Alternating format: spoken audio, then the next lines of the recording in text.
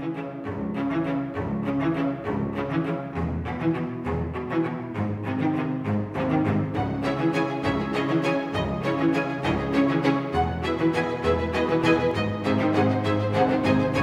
back to the Rights and Liberties podcast. We're discussing the Federalist Papers. Today we will be talking about Federalist 57. We often begin these podcasts with reference to three big ideas from the essay under examination. Now, in Federalist 57, Madison defended the Constitution against the charge that the House of Representatives would be composed of members which, quoting Madison, quote, will have least sympathy with the mass of the people, end quote. With that in mind, here are three big ideas from Federalist 57. Big Idea 1. In the course of this defense, Madison reminded his readers that the Constitution created a republican government. So to oppose the Constitution would be difficult to render consistent with support of republicanism. Big Idea 2. In the course of describing the loyalty of representatives to those electing them, Madison offered several reasons rooted in psychology and affect. Big Idea 3. Part of Madison's defense of the Constitution with reference to the House of Representatives rested on similarities between representation in the House of Representatives and representation in the individual states. So, as with the previous couple of essays in the Federalist Papers, Federalist 57 is focused on defending the proposed House of Representatives from arguments offered by those opposing the Constitution. Big Idea 1 reminds us of the main focus of Federalist 57, Madison's response to those asserting that the House would elevate to office representatives with little sympathy for the people at large. In addressing this, Madison pointed out that the government of the USA under the Constitution would be a Republican government. Quoting Madison here, quote, whilst the objection itself is leveled against a pretended oligarchy, the principle of it strikes at the very root of Republican government. The aim of every political constitution is, or ought to be, first to obtain for rulers men who possess most wisdom to discern and most virtue to pursue the common good of the society, and in the next place, to take the most effective precautions for keeping them virtuous whilst they continue to hold their public trust. The elective mode of obtaining rulers is the characteristic policy of Republican government, end quote. Presuming that those opposed to the Constitution thought themselves in favor of Republican government, Madison sought to link the Constitution with republicanism in order to dispute this line of attack. Madison asked, rhetorically, quote, let me now ask what circumstance there is in the Constitution of the House of Representatives that violates the principles of Republican government or favors the elevation of the few on the ruins of the many.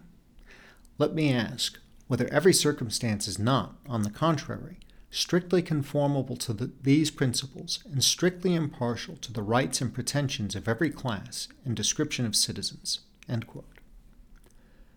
By reframing the concern over those elected to the House in terms of Republican government, Madison sought to join support for republicanism with support for the Constitution.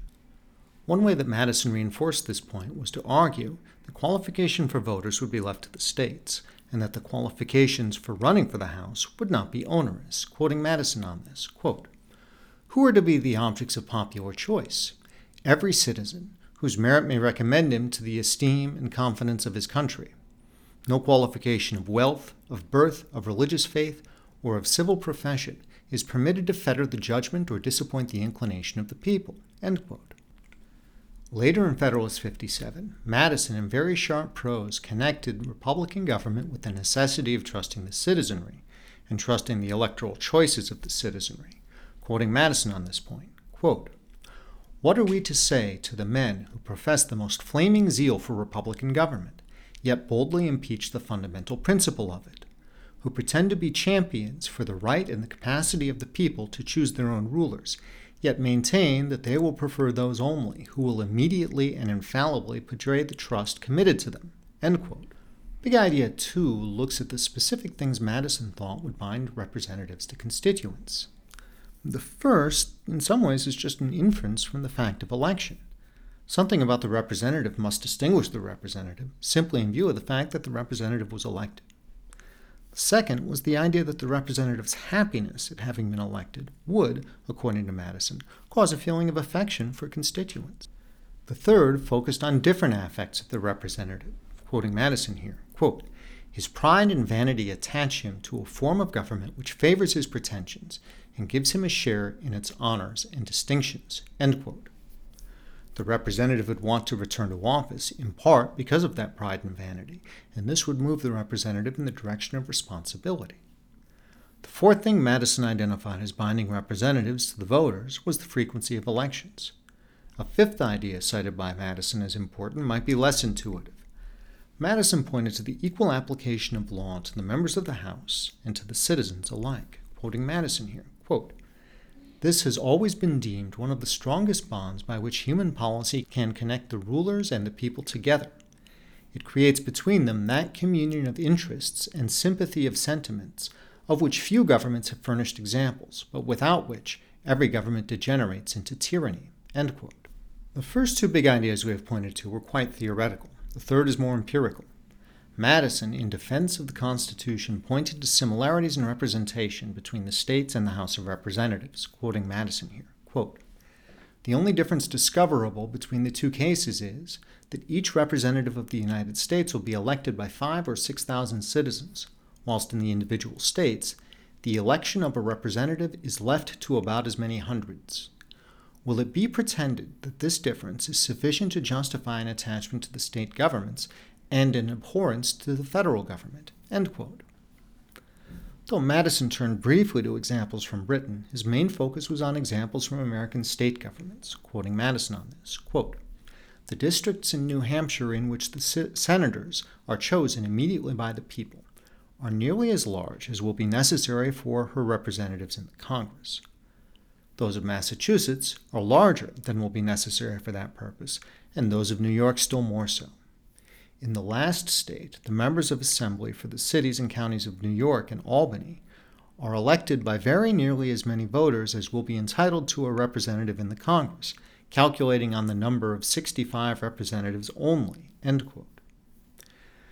These were apparently not single-member districts, but Madison did not think this detail mattered so much, quoting Madison on this, quote, "It makes no difference that in these senatorial districts and counties, a number of representatives are voted for by each elector at the same time.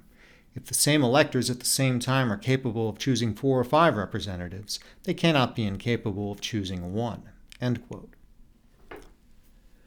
After referring to additional examples from Pennsylvania and Connecticut, as well as states already mentioned, Madison ended the essay by challenging those opposed to the Constitution to consider their concerns in light of these examples, quoting Madison, quote, "I leave every man to decide whether the result of any one of these experiments can be said to countenance the suspicion that a diffusive mode of choosing representatives of the people tends to elevate traitors and to undermine the public liberty," end quote.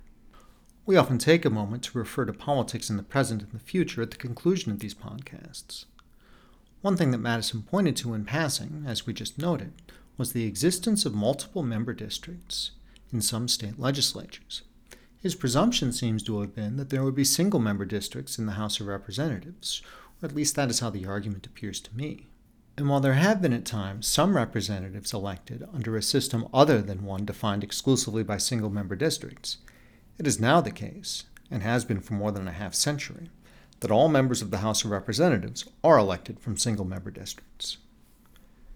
Thank you for listening to the Rights and Liberties podcast. For more about the Sunwater Institute, please visit our website at sunwater.org.